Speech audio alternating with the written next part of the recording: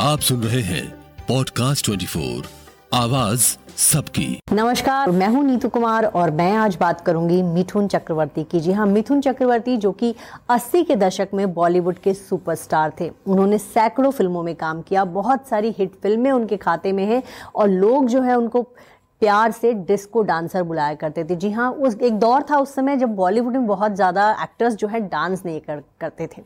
मिथुन दा जो है डांस का एक नया तरीका लेकर आए, बिल्कुल अलग अंदाज में डांस करते थे और उनका वो स्टाइल जो है हिट हो गया। वो डिस्को डांसर कहलाए और मतलब जो डिस्को डांस जो है वो बहुत अच्छे से कर लिया करते थे, जबकि बाकी एक्टर्स जो है इस मामले में काफ़ी पीछे थे।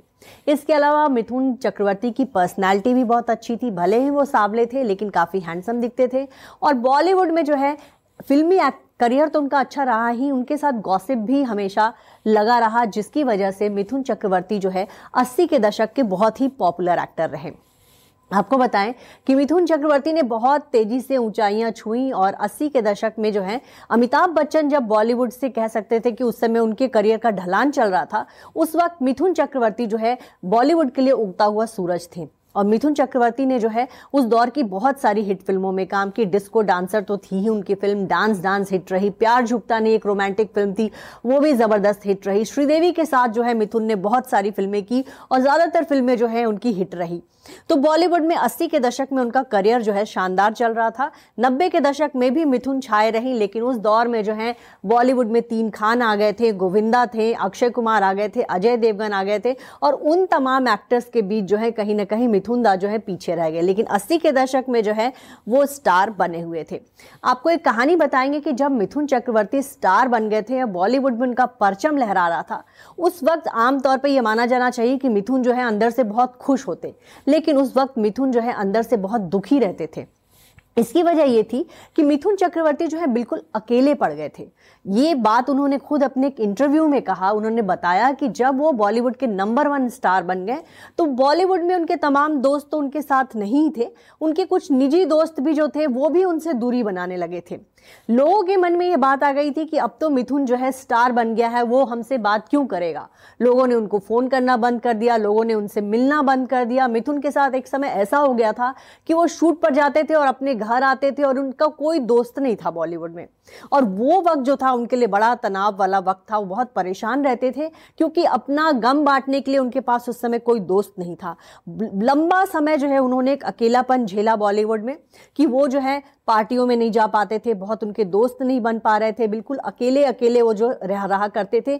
और उस वक्त को मिथुन याद करके अभी भी परेशान हो जाते कि करियर में तो उन्होंने बहुत ऊंचाइयां देखी, लेकिन जो उनके तमाम दोस्त थे, जो एक सामाजिक लाइफ थी, वो उनकी ऑलमोस्ट खत्म हो गई थी। और उस वक्त को याद करके जो है मिथुन अभी भी बहुत परेशान हो जाते हैं।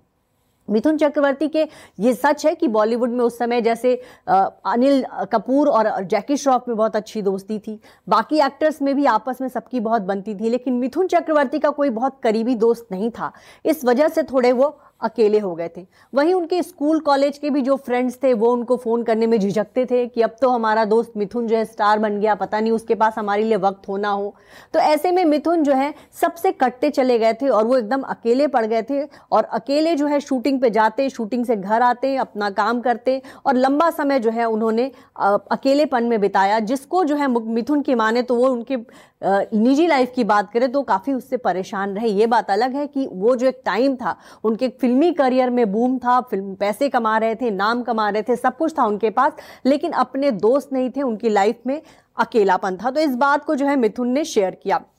मिथुन के साथ ऐसा नहीं कि बॉलीवुड में सबका व्यवहार भी बहुत अच्छा रहा। एक बार मिथुन जो है फिरोज खान के पास गए थे काम मांगने और वहां पर जो है उनको कह दिया गया था कि ये एक्टर तो ब्लू कलर का दिखता है। वहीं एक बार राज कपूर से भी वो काम मांगने गए थे तो वहां पर उनको कहा गया था कि मेकअप करने के बाद आपका चेहरा बहुत अजीब लगेगा, क्योंकि मिथुन का रंग सांवला था।